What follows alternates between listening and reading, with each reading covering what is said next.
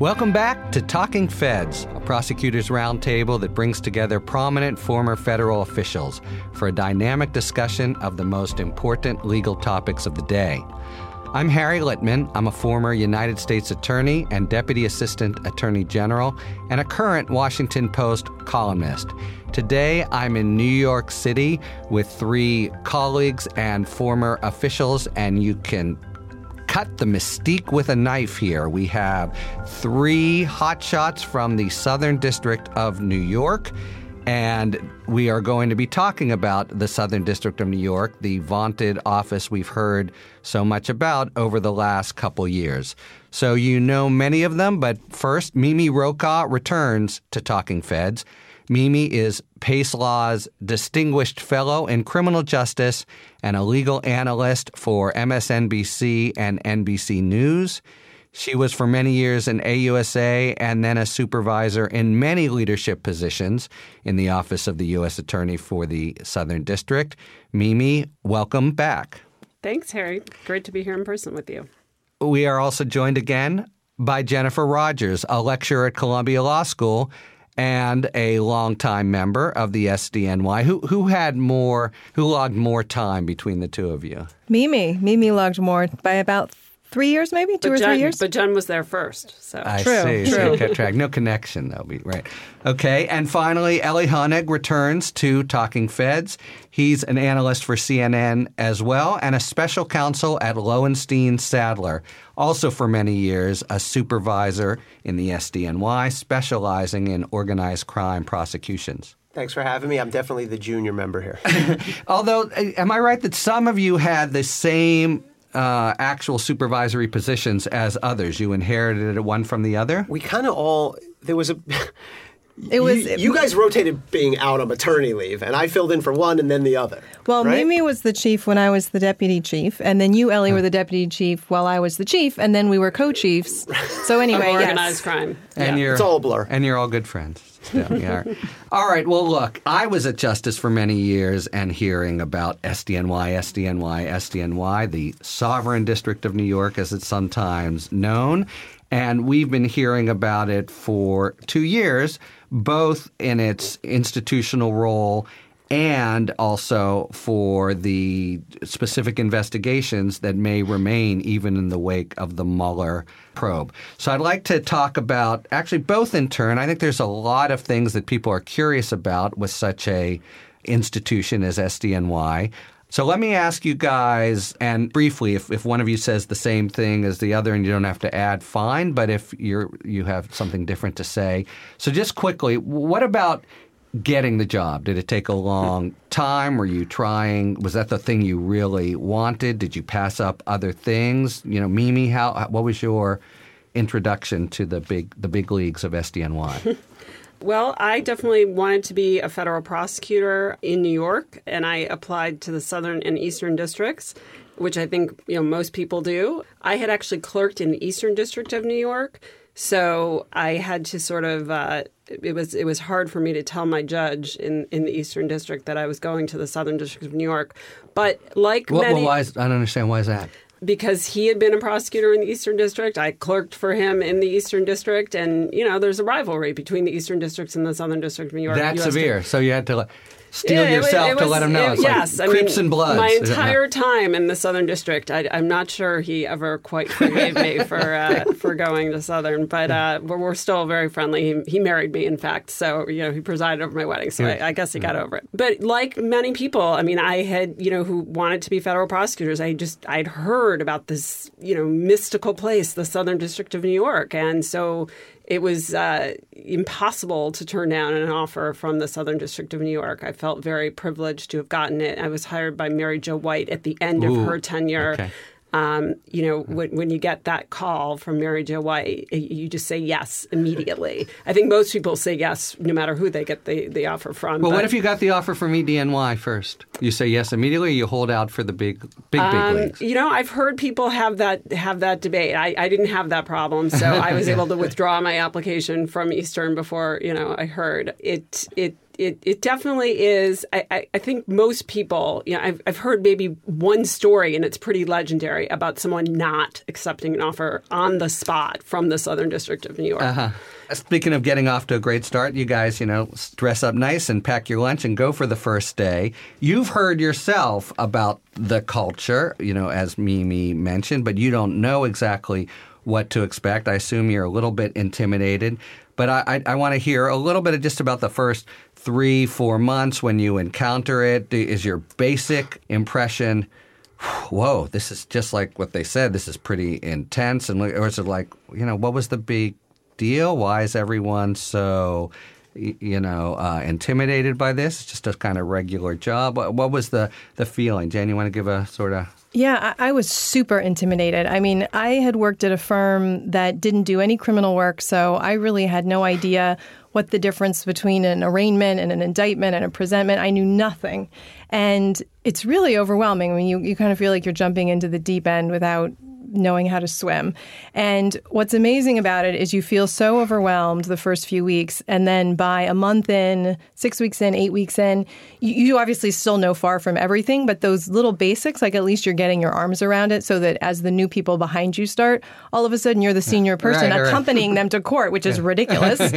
But that's how it works. But I found the learning curve incredibly steep. I was really intimidated by it all. And it was just, walking down the office or next door to my slightly more senior colleagues for help on basically everything, and then you return the favor as people come in behind you. But it is a scary time for sure. Everyone agree both a steep learning curve and an intimidating one? Yeah, but the great thing about it, and I'm sure this is true at other offices too, is you have this... You feel like you're not doing it alone. You have this great camaraderie with the other people who are going through it at the same time. It's almost like slightly, we're in this battle together, helping each other get through it. And both in terms of that camaraderie, that feeling, but also in terms of the intimidation. Did you feel it was more keen for you as a woman? I know there were a lot of women there by then, but was it sort of tougher to be the new kid? I didn't think so. I don't know. What did you think? Interesting. So I guess this is good. Jen and I actually have a different view on something. I did, in the sense that I thought, and I learned this early on, and later when I became a supervisor, I told this to a lot of women. I thought men it came more easily to them to say, I can do this. I've got this. I know the answer. Whereas I was constantly questioning myself. And I saw that in some other women, not all. So some of it is just personality. But what I later told women I supervised was, nobody knows what they're doing at the beginning. It's just men are less self-conscious about it. So just act like you know what you're doing, and you will eventually, but that's kind of what you need to do. So, I don't think that's just a gender thing, but I think over my life, I've seen that. I just think it's harder for women to sort of decide that, I can do this even if I don't know what I'm doing. I'm okay doing it. I mean, I can tell you as a quick note of comparison with other offices, I was a newbie in 2 different offices, and I had the same feeling you did, but with even less support. It was like, okay, here's a file, go up to the judge and what? Harry Linden from the United States, and we're asking for bail, or I think. No, the other one. Right, exactly. All right, so you're there. It sounds like you're getting your sea legs after a few months, et cetera. And now you're one of the gang. So let's talk about the gang. First, you mentioned this competition with SDNY, which everybody knows, or just to tell people, is the Eastern District of New York. So it's the neighboring office. How does that play out? Is it more them than anyone else? Would you also be competitive with the Northern District of Illinois, another prestigious place, or it's just because they're neighbors? And is it like a friendly competition, or is it a little bit? So, someone said earlier, Bloods versus Crips. I think the better analogy is Yankees Mets. Okay, right? We're sort of playing the same game, and we sort of. By the way, and you guys are the Yankees. Well, it's also geographically correct because the Yankees play in the Bronx, which is Southern District. Mets play in Queens, which is Eastern District, right? So, and the Yankees have this illustrious history of world championships. Yeah. Gosh, any Eastern District person is going to be hating me for this. The Mets won once. Sheepish smile. But you're in the same game and you're all trying to do the same thing, and there's a certain amount of respect, but Southern District, we think we're better just when it comes down to it. And why do you think, by the way? You think you're better because you were better when you were... No, come on. You were better when you were hired, so overall you guys are just better? No. Or you actually think you were formed in 6 months into these better prosecutorial machines? Part of it, I think, is neither of those. It's just by being in the Southern District, you have certain cases and certain traditions that make you better. Yeah, that no just one walking in the door because of these traditions. You're no, but it's the same thing as getting drafted by the Yankees versus getting drafted by my favorite team, the Phillies. Like there's more of a history and a tradition and an ethic there. So yeah, but that doesn't make the rookie better. Well, I'm sorry. But it's what we think. Oh, okay. All right. Right? There's well, we'll cut to the chase at the very end after you're gone. But listen, do you think this now that you're out? Yes. Okay. Of course. Look, I'm fully indoctrinated. All right. So explain it then. There must be a reason that's... Well, we get the biggest and best cases. We've made them that's a reason. Yeah, we've made them over the course of our history. Part of that is an accident of geography, right? We're quarter mile away from Wall Street. Yeah. Many of the worst, of course, 9/11, but many other horrible terrorist attacks have happened in Manhattan. We have mafia in our district. I mean, it's sort of every kind of crime you can think of happens in Manhattan. Manhattan's the center of the world, and we're in Manhattan. So there's an inherent built-in advantage in terms of getting the highest impact cases. So I think that goes a long way, and a lot of it's just an ethic and attitude. And people talk about this Southern District swagger, and you guys are like a mafia, to which I say yes and yes, and we're kind of proud of it. And self-aware as well. So you actually think you have a little bit more of a swagger than the Eastern District of New York. Or you can name Northern District of Illinois, but I mean, whatever, because they're pretty... What the heck? You're just trying to make every Eastern District person all right, well, then choose the Western. I was in the Western District of Pennsylvania. I tangled with Mary Jo White once on a case, and I somehow wrested about half of it from. But it was pretty clear, even though we're both U.S. attorneys, who was sort of the boss. Well, anything to add to this? You guys are fill in the blank. You're the best because here we'll make it multiple choice because the best cases, and so that makes you the best people from the start, and that makes you the best culture. So you're not the best until you're there for a while, and then you're the best. I think it comes down to a little bit of all of that. Certainly everything Ellie said, but from the first day you get to any U.S. Attorney's office, you're taught by the people who precede you. Mm-hmm. And the Southern District has had some incredible prosecutors. I think the unit chiefs, who, for the most part, are people who, have just incredible experience and set of principles about what it means to be a good prosecutor, but also be an aggressive but fair prosecutor. I want to get back to that. Right. I mean, I think the Southern District teaches you to take chances. It prides itself on doing that. So you charge cases that other districts would run away from, maybe, because you're taught to not be afraid to lose a trial. It's okay. And so, you should take a risk in charging a case if it's the right thing to do, because we know this person is guilty of the crime. There's an aggressiveness, and this is what I was talking about with the ethic. And I think if you ask federal agents in the tri-state and beyond area, where would you most like your case to land? They will tell you in candor, Southern District. And I have examples of that. One of the best mafia cases I did under Jen and Mimi came to us because a New Jersey-based FBI agent was dissatisfied with the way New Jersey handled and charged his case. And he cold called me, and I went over and met with him one day, and I called probably one of you two and said, okay, this is a 9-count racketeering case, including a murder. We charged it. It became a huge case. We convicted a captain of murder, and he kept bringing us cases afterwards because there's this aggressiveness and sort of fearlessness. We're not cowboys. We can talk about this later. Yeah, well, we don't overcharge. We are very careful about what we do. But there's also this sense of, if it's the right thing, I'm going to do it, even if it's a tough case. Yeah. All right. So, and then very briefly, we've got in the corner there a phantom figure who's the Eastern District of New York representative here, just for the next 45 seconds. And he says what? Does he say you're completely full of it, you're not better, or does he say, yeah, you're better, but here's the reason? Well, I don't know what he would say. I mean, I think he'd have to concede, as Mimi and I know, since we both did hiring for a lot of years, that they typically when people go to Eastern, it's because they didn't get in at Southern. I mean, that's... Except Ellie. Well, that's true. Ellie's the reverse. Eastern said no to me. Ellie's the reverse. But usually that's true. And in fact, to the point where I heard at one point that they were making on-the-spot offers. The U.S. Attorney in Eastern was saying to people, I'm giving you this offer and you have to tell me right now, because they didn't want them to say, oh, let me go make a quick phone call and see where I am at Southern. But look, I mean, they're an amazing office too. They have a lot of the same characteristics that we do. And it's the only place in the country where there's one FBI office covering the territory that two U.S. Attorney's office cover, which means we're kind of, no matter what you want to think about who's better and who, is stealing whose prospects, we're fighting with them for the same cases at the same FBI office with the same agents. So that kind of creates a competition that, would be there regardless of whether there was kind of any other sort of inherent competition there. All right. So let's talk about this notion of aggressiveness.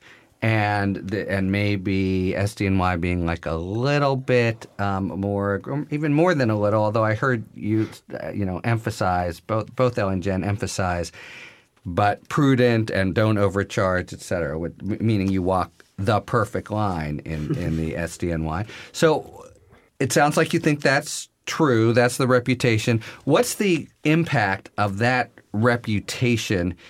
Do you find in the world when you go in front of judges, when you have defense attorneys? Are people, a little cowed by you? It's a Southern District coming, or do they want to, take you down? Especially, do you, come at them with a reputation for arrogance, deserved or not? What downside, or just what's the general consequence of wearing the big, SDNY, we're aggressive T-shirt on your emblazoned when you come into court? It's interesting. I think if you ask defense lawyers, where do you want your client to be charged, I think you never want to be charged federally as opposed to state, right? Because federal penalties are generally higher than the state. But I also think defense lawyers that I dealt with understand that we can be reasonable, that we don't take sort of angry, vindictive measures, that we don't pile on. We didn't do these 88 count indictments, right? We would try to get our indictments sort of as narrow and tight and well-formed as possible. And I think there's a good amount of reason. I'm sure we all have stories like this, but I have many stories where you had a narcotics defendant who we easily could have, if we insisted on the mandatory minimums, do 40 years or 20 years. But you look at all the circumstances and try to do the right thing. I mean, I have very specific examples of that. I was mid-trial once on a case where the guys were going to go down for 25, 20, and 20 years. And my chief at the time, who's now a judge, Ray Loyer, looked at the whole case and said, look, you're going to win this trial. I get it. But the right thing to do here is to give them a little less time. And that's what we did. Well, you temporized your aggressiveness in that one. Yeah. What does temporized mean? You moderated it? They know that in the Eastern District of New York. That's if you use that word with a jury, you lose them. Right, okay. You need it for the Court of Appeals, though. You weren't as aggressive as you could. You're boasting now or whatever that you guys are aggressive. Yeah. That's part of your rep, et cetera. You've just given me an example where you weren't. Yeah. Aggressive where appropriate. It sounds like that. Okay, we'll change the T-shirt motto, but where you're certainly considered aggressive. You agree with that, and so what are the consequences of that in front of it? Are judges tougher on you? Do they give you like a stay with baseball? If you're throwing them all good, you'll get a slightly bigger strike zone. The umpire will give it to you, or it might be. That you've got a bigger cross to bear being from the Southern District. What's it feel like? I think it's really important to emphasize, and I think all three of us have said this in different ways. From day one, it is ingrained in you to be aggressive, meaning take chances on what you will charge. Take chances with arguments you'll make. If it's the right thing to do, don't just be aggressive to be aggressive. That is actually, I think, completely counter to the culture there. And give me the short definition of what it means to do the right thing. It means to not be aggressive where there is good reason to not be, to back off a charge, to not send someone to jail for the absolute longest time that you possibly could, or try to, because not seek the highest sentence, because there are mitigating factors that you see and you take into account. Sometimes that's up to the judge to make that decision, but we all know, learn early on that in charging decisions and what sentence we seek, we as the prosecutors, and this is true of any prosecutor, have this immense power, and you have to use it responsibly. And that's, by the way, I think you want to get into this later, that's where we most often butted heads with Main Justice and DOJ, because there's guidance coming out of DOJ, as we all know, about how you have to charge things. And there was a memo that came out. I can't remember which DAG it was under. Do you know what I'm talking about? I think the Ashcroft memo. Is that what you're talking about? The memo that said you have to charge the highest Ashcroft memo. the highest possible charge you can. Yeah. And so that's an instance where we in the office might say, we don't think we should have to do that, and there's a reason for that. And so, you start fighting with Justice, and that's why Justice looks at us and says, come on, people, get in line. What's wrong with you that you're trying to use your prosecutorial discretion in charging, which, of course, you should be able to, but Main Justice is Main Justice after all. But that's, I think, one of the tension points that we always had with Washington that, would sometimes cause them to look at us with... Well, you say Main Justice is Main Justice after all, but really, a big part of your reputation, the origin of the so-called Sovereign District of New York, is that, another attitude toward what you just said, Jen, is Main Justice is Main Justice. That means you salute and have to do what they say. And how would you ever think about violating? And yet it's a real thought that, a edict from Main Justice will be a recommendation to the Southern District of New York. They maybe will, maybe won't. There's going to be a real tussle on your hands. Is that a fair reputation, and how is it justified within the office that you're, actually not following sometimes or going your own way on DOJ policy? It is a fair, I think, overall characterization. And again, some of it's just cultural. I was sort of taught from very early on, they are not our bosses. In fact, the only time Preet Bharara... And they are. Yeah, well, they are technically, but we don't recognize it in some instances. I mean, the only time Preet Bharara got actually angry at me was we had a visit from Lanny Brewer, who was, I think, chief of the criminal division at Main Justice in D.C. at the time. And I said something like referring to Lanny as our boss. I think I said, well, our boss is coming up. Preet just said, Lanny Brewer is not your boss. Lanny Brewer is not my boss. So that's just a sense of sort of the culture. But there's specific examples. I think Jen gave the best one. This memo comes down from DOJ saying, thou shalt charge everything to the max. And I don't remember ever giving that any more than just passing notice, nor did any of my chiefs at the time, I think I was in narcotics at the time, say, okay, we're all doing this. I mean, it would lead to absurd results. But we sort of... I can tell you, Bub, we had those absurd results when I was... Yeah, we didn't. I don't think I ever charged everyone to the maximum of everything. That would be insane. Right. Yeah. At the end of the day, though, you're still a government attorney. You're still a government employee. You do... have to follow, for example, the DOJ rule that a president would, should not be charged. Right. No one. There's mavericks, and then there's no one in the Southern District is going to go around that under any U.S. attorney. I think that's my personal belief. But, and that's because, unlike other edicts, it's a super serious one, or I think it's hard. I mean, like I said, it's not that you just ignore the other rules or the other guidance or the other policies. Is that there's so much discretion that comes in the job that I think you can find ways to justify your way around them. This kind of a rule about indicting a sitting president, how can you find your way around that? I mean, they're just, Well, he wasn't really a president. Right. Yeah. I can report, by the way, having been at Main Justice as well as a U.S. Attorney's Office, there's a concomitant kind of fear of you guys. If sometimes the deputy attorney general, whoever it may be, is going to have to, really get a argument going and go, call Mary Jo White. And with anyone else, it's a straightforward thing. But like Mary Jo might really, give it to him with two barrels. Okay, so you've now been out for a few years. You've given the whole sense of the culture there. I want to know if it feels about the same in retrospect. Do you think the SDNY, called it true and right? Do you see, as you sit here, and you don't have to document exactly, did you ever make, because you were the SDNY, either out of confidence or this aggressiveness, a real mistake that you now regret? Of course. I mean, I don't think anyone from the Southern District of New York would say that even given all these things that we're saying, that we were perfect. It's about what you strive for. I think I, as a prosecutor, I, as a supervisor, made probably wrong judgments. I mean, it's all about judgment. I saw other people make wrong judgments. People are human, so it's not about being perfect. We're talking about what we were taught to aim for and try for and strive for, and what I think the office as a whole, at least under the U.S. attorneys I served under, did strive for. Well, and others, do you don't have to tell us what they are, but feel like, I kind of wish on that one I'd been more by the book EDNY instead of my SDNY handbook made me really go too far, not far enough, et cetera. No, I think, like Mimi said, we've all made mistakes and things we wish we would have done differently, but I don't think that's ever because we were Southern District. Right. To the contrary, I think sometimes being Southern District saved me from making a mistake. I remember very early on I was getting... Why is that? Supervisory structure? Or? Yeah, I'll give you an example. I had just tried my first case, and early on there's this sort of anxiety about, am I getting enough trials, right? Everyone knows it. Everyone's right. That's a big thing with this, right? You can you can go a few years and not get a trial because they're so big. Yeah, and it was, but even early on, the people up and down the hall from me have 3 and 4 trials, but I only have 1. And you wanted, right? Everyone knows their stats. Yeah. So I had just finished my first one, and I was getting ready to try what I thought was going to be my second one. And I can say that the person who supervised my first one was Rich Sullivan, who's now a judge on the Southern District.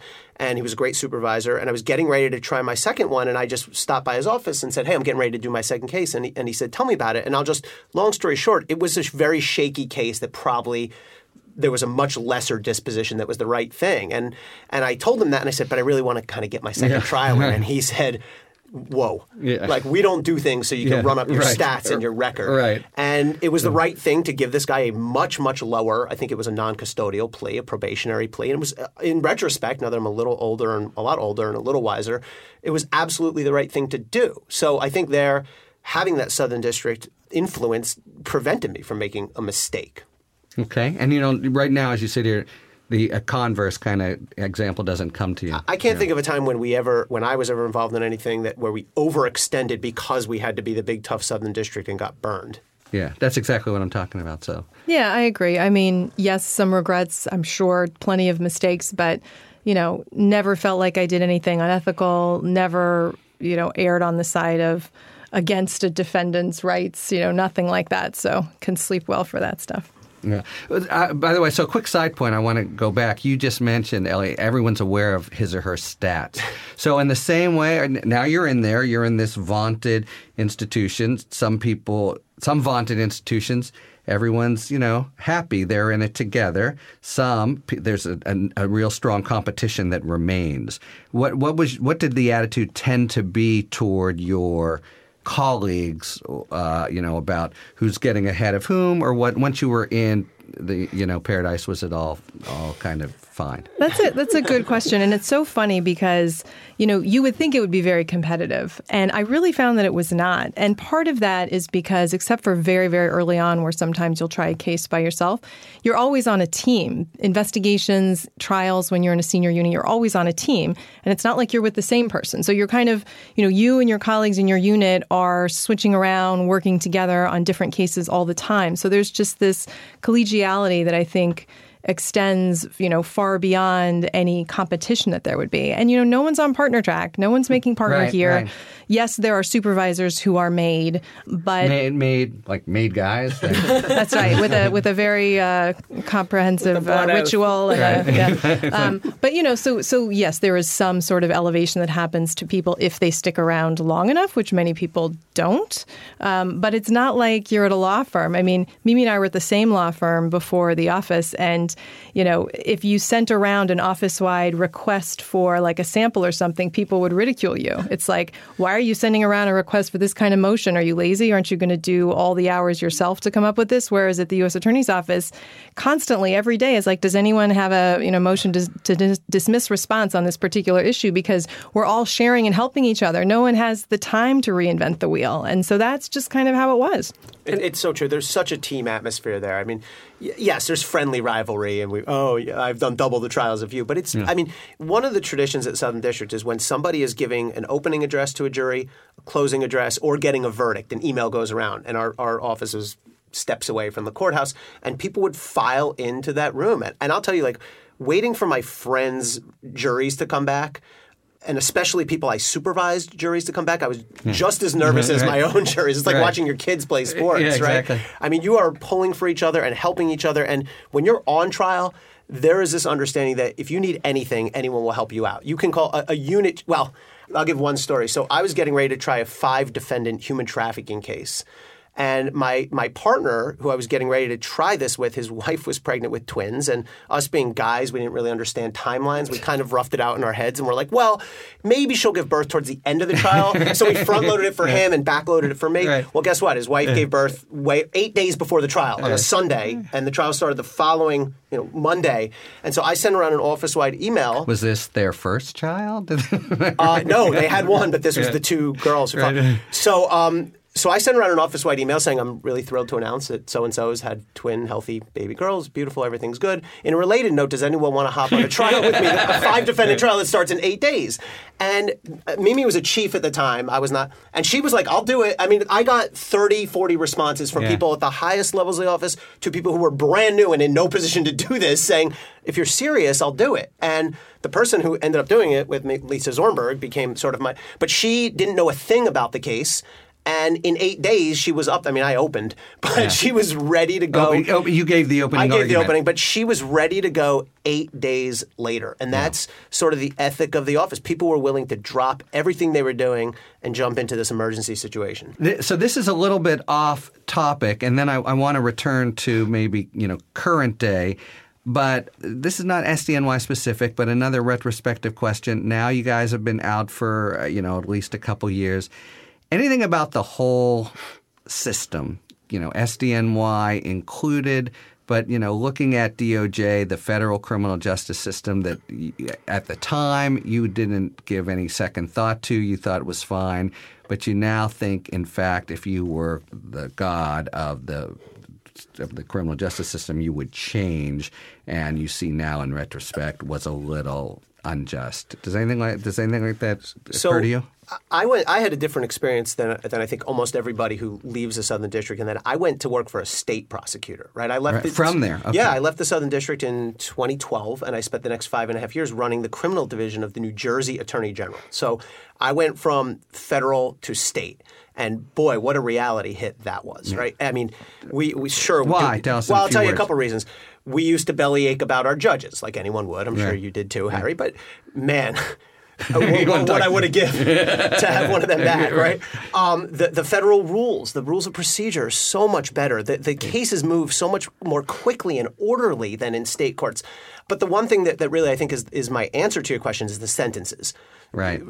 Boy, oh boy. The sentences that you would routinely hand out in federal narcotics cases in particular are through the roof. And when you get into the state system and you see the sentences, some of them are still outrageously high, but you realize like a case that would – a routine case federally, a routine drug case, 87 months, 108 months, right? You remember these are like guidelines numbers. Right. I mean, that's an outrageously high sentence for state systems. And so I think I look back and I think, boy, some of these federal sentences – and you don't realize it when you're in the office. Is that right? So you feel this now where you didn't at the time, you just sort of went through it. I do. I think particularly in – drug cases, narcotics cases, the federal sentences are outrageous and hard to justify. Yeah. Others? Yeah. I mean, I think there's a lot of things that, and part of this is looking back, but it's also partly, I mean, I think we as a society are changing our views on, but mandatory minimums, particularly in drug cases, I think are too harsh. Interestingly, the other place where there's very high mandatory minimums that I did more work on at the end of my time there is in like child exploitation crimes, very high mandatory minimums. And I can't almost... And this is just Congress's judgment, right? Congress just lays them on in the statute. And whereas, for example, gun crimes in general, very low sentences, right? So, I mean, a lot of this is politics and sort of, Congress wants to look tough on, who doesn't want to look tough on child exploitation crimes? Yeah. But whether that 15-year sentence is actually justified under the facts of each child. And I mean, I cannot think of a more horrible crime in many ways than child sexual exploitation, and I feel very strongly about those cases. But I don't think 15-year mandatory minimum is justified in every one of the cases that meets the statute. Right. Yeah, I agree. Like Mimi, I supervise the general crimes unit where the child pornography cases come in. And, some of those cases, they're horrible cases. But for someone who was just found with something on his computer to be in prison for 15 years is really harsh. Again, this is a little bit different, and since you left, but we now have, Mimi averted to it, a pretty strong attorney general, a different kind of U.S. attorney in place in the Southern District. So we have, if you have current thoughts, knowing both about the sort of irresistible force of Main Justice and the immovable object, or vice versa, you have this very strong attorney general who's hard to say no to, and you maybe have a more on board, less sort of independent, that's the wrong way to put it, but more on board U.S. attorney. How do you see that playing out now? Obviously, if Southern District wants to indict a president, that's going to be in trouble. But is the overall dynamic likely to be different, or will maybe from the supervisory level and the agents on down, that people will find ways to do what the Southern District always has done and find creative solutions? Any thoughts? Well, I'm very worried about this, actually. And I'm interested to hear what Mimi thinks, having been there during sessions. But, when Trump came in and started his almost immediate attacks on DOJ and on the FBI, it was really troubling. And, it's only gotten worse. And Sessions, at least to his credit, did seem to try to push back on those. Yeah. And so I thought, for, most of the time of this administration until very recently, that at least DOJ was trying to stay the course. And it would be a relatively similar relationship between Southern District and DOJ as it had always been. Now with Bill Barr, I'm not so sure, because for the first time, I'm looking at my old shop, DOJ, and I'm concerned that it's not being led by someone who has the best interests of the agency at heart. Wait, your shop or the whole DOJ? DOJ. You're talking about, okay. I'm talking about, DOJ. So, I just worry that, in the past, maybe you have the U.S. attorney arguing with Bill Barr about, whatever it is, kind of your typical stuff, and we push back and they push but now, you have an attorney general who I think is not trying to keep DOJ where it should be, is not trying to push back against the president's attacks on DOJ, is willing to let the institution be attacked and have power taken away from it. And so that is really concerning. I mean, I think it's kind of heartbreaking for those of us who spent so much time in the Department of Justice to see that happening, at least for me. So I'm really concerned about this. I'm seeing nods to either side of me. I mean, to me, it's not about that Bill Barr is such a strong, forceful, hands-on attorney general. It's that he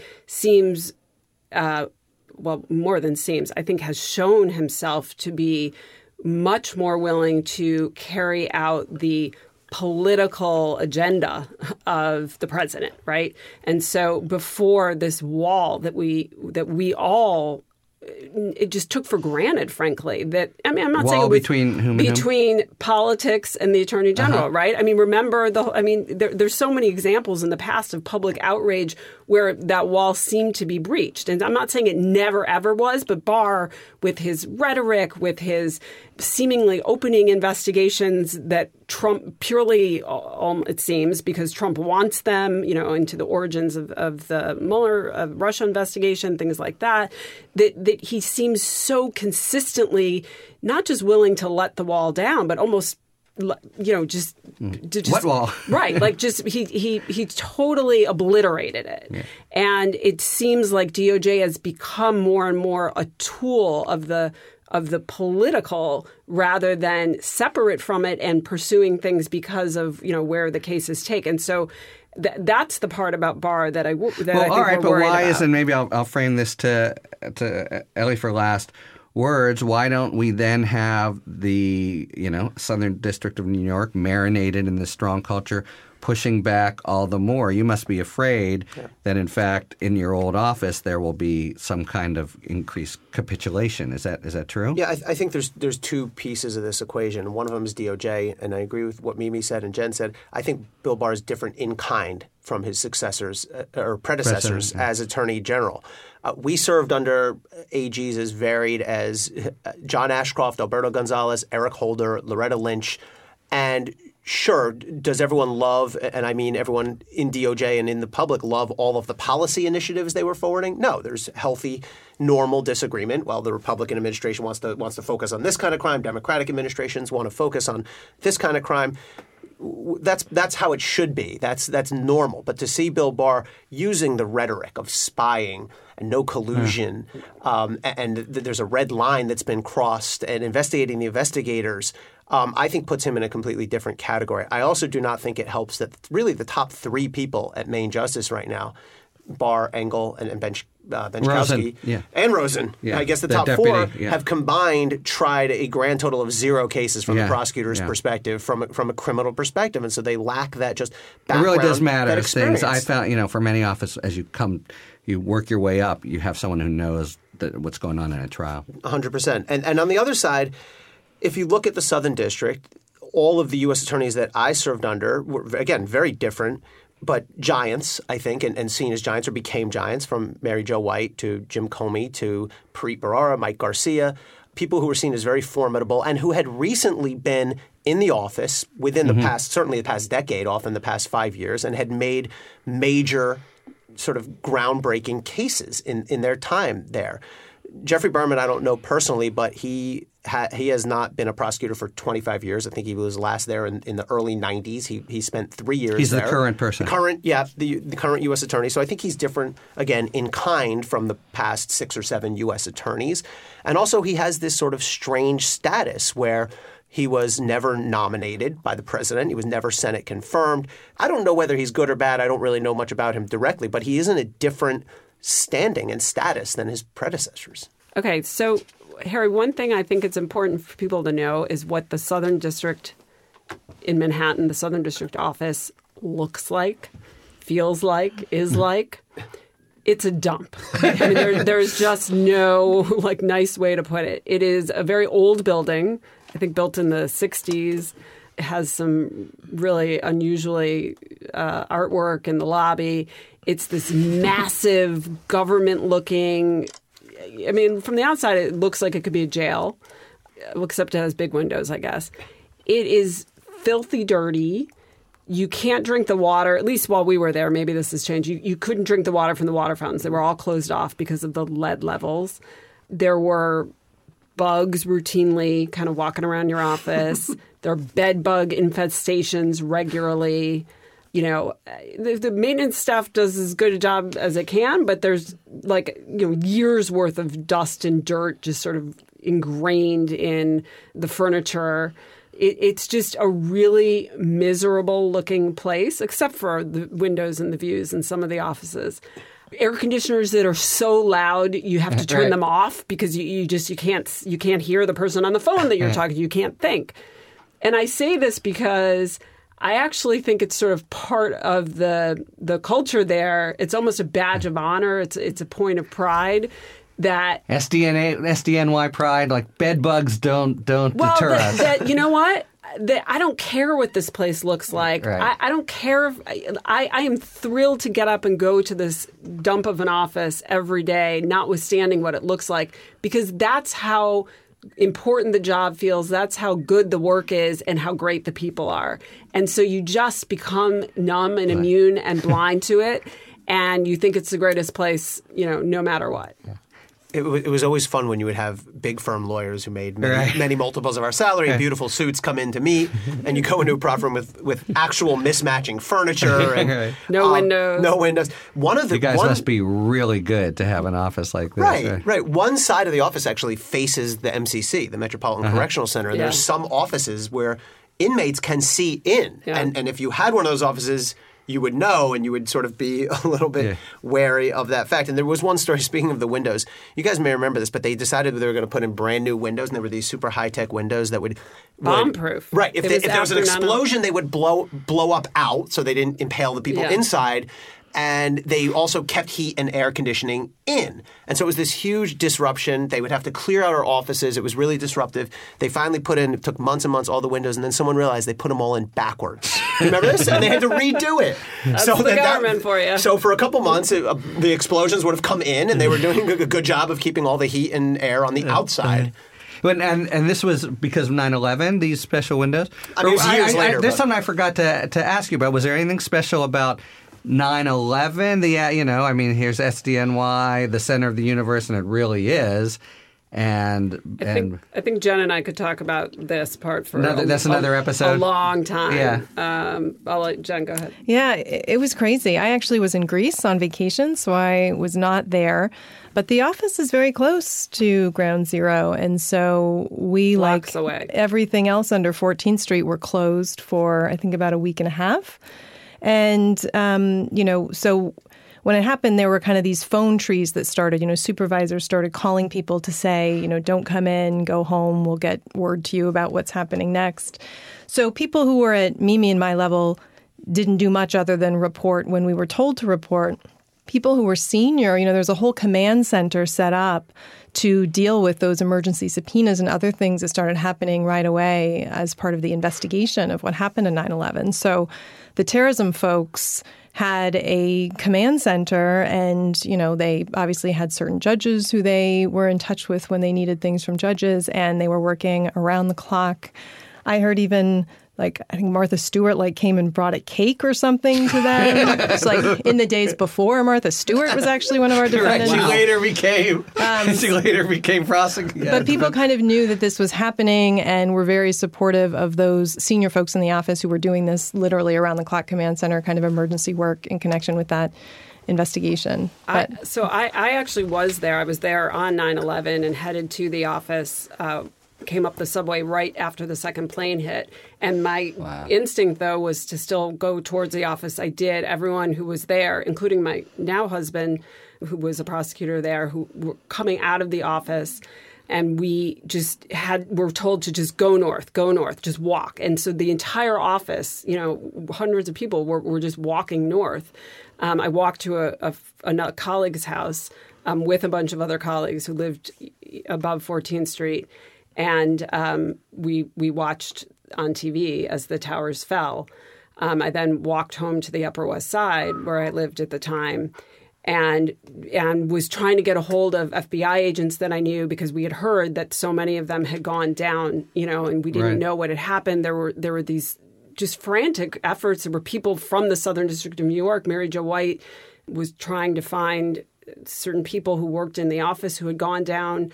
And they were safe, but there were some really tense moments. I actually did go back to the office before it was officially opened with about 5 other people. They wanted to have a skeleton crew of people in the office. It was 9/11 happened on a Tuesday. I think I was back there by Thursday, and we had to go below the barricades below 14th Street. We walked around the office. Right, as I recall, New York at the time, downtown was closed down. Yeah. Couldn't go through tunnels. We had credentials and got in. And we walked around the office with masks on because, it was still there was, smoky. You could smell the chemicals. It was probably, looking back, not the smartest thing to be in that air. But, nobody thought about that at the time. And I remember walking into the office, and it was, like seeing this moment that clearly was just frozen in time, because it had happened in the morning where people were at their desks, eating their breakfast, drinking their coffee, checking their emails. And so everywhere you look, there was this half-eaten breakfast, it had this just very surreal feel. Yeah. Plus, you're looking through this smokiness. And I'm not even sure what we were doing there. We were there to sort of help support the command center if it needed it, although they didn't really need us. It was truly this eerie, just horrendous, and for months after that, my walk from the subway to the U.S. Attorney's office, I'm sure this is true for you too, Jen, because of where you lived, you would pass, you could look down Church Street and see the pile, the ground zero. I mean, you could see the just as you're walking from the subway every single day, you could smell it, you could see it. So it was very much a part of the Southern District. Like I said, I started in February of 2001. This obviously happened in September. A lot of things changed logistically. We got new identifications because all of a sudden they realized, wow, there were barriers set up around the office. But it really also just heightened this feeling of what we're doing here is so important because this is one of the offices that's going to work on these kinds of investigations. Not that there was anyone to prosecute out of 9/11, but we didn't know that at the time, and we didn't know if there would be more. Yeah, and everyone wanted in on that. I mean, I went up to Organized Crime and Terrorism, which was one unit at the time, I think in February of 2001. And, Mimi, you came up there when it was your turn, too. I mean, so many people just wanted to help by being a part of prosecuting those kinds of cases after that. Guys, this has been a phenomenal discussion. I think personally, but everyone who's listening will know so much more about SDNY and how they play in historically and going forward. Thank you very much. Thank you very much, listeners, for tuning in to Talking Feds. If you like what you've heard, please tell a friend to subscribe to us on Apple Podcasts or wherever they get their podcasts, and please take a moment to rate and review this podcast. You can follow us on Twitter @TalkingFedsPod to find out about future episodes and other Feds-related content. And you can also check us out on the web at TalkingFeds.com. Submit your questions to questions@TalkingFeds.com, whether it's for 5 words or fewer, or general questions about the inner workings of the legal system and federal prosecutorial practice for our sidebar segment. Thanks for tuning in, and don't worry, as long as you need answers, the feds will keep talking. Talking Feds is produced by Jenny Josephson, Dave Moldovan, Anthony Lemos, and Rebecca Lopatin. David Lieberman is our contributing writer. Production assistance by Sarah Philippoum and Matthew Flanagan. Thanks to Ashley Westerman and the Radio Art Studio on the Upper West Side in New York City.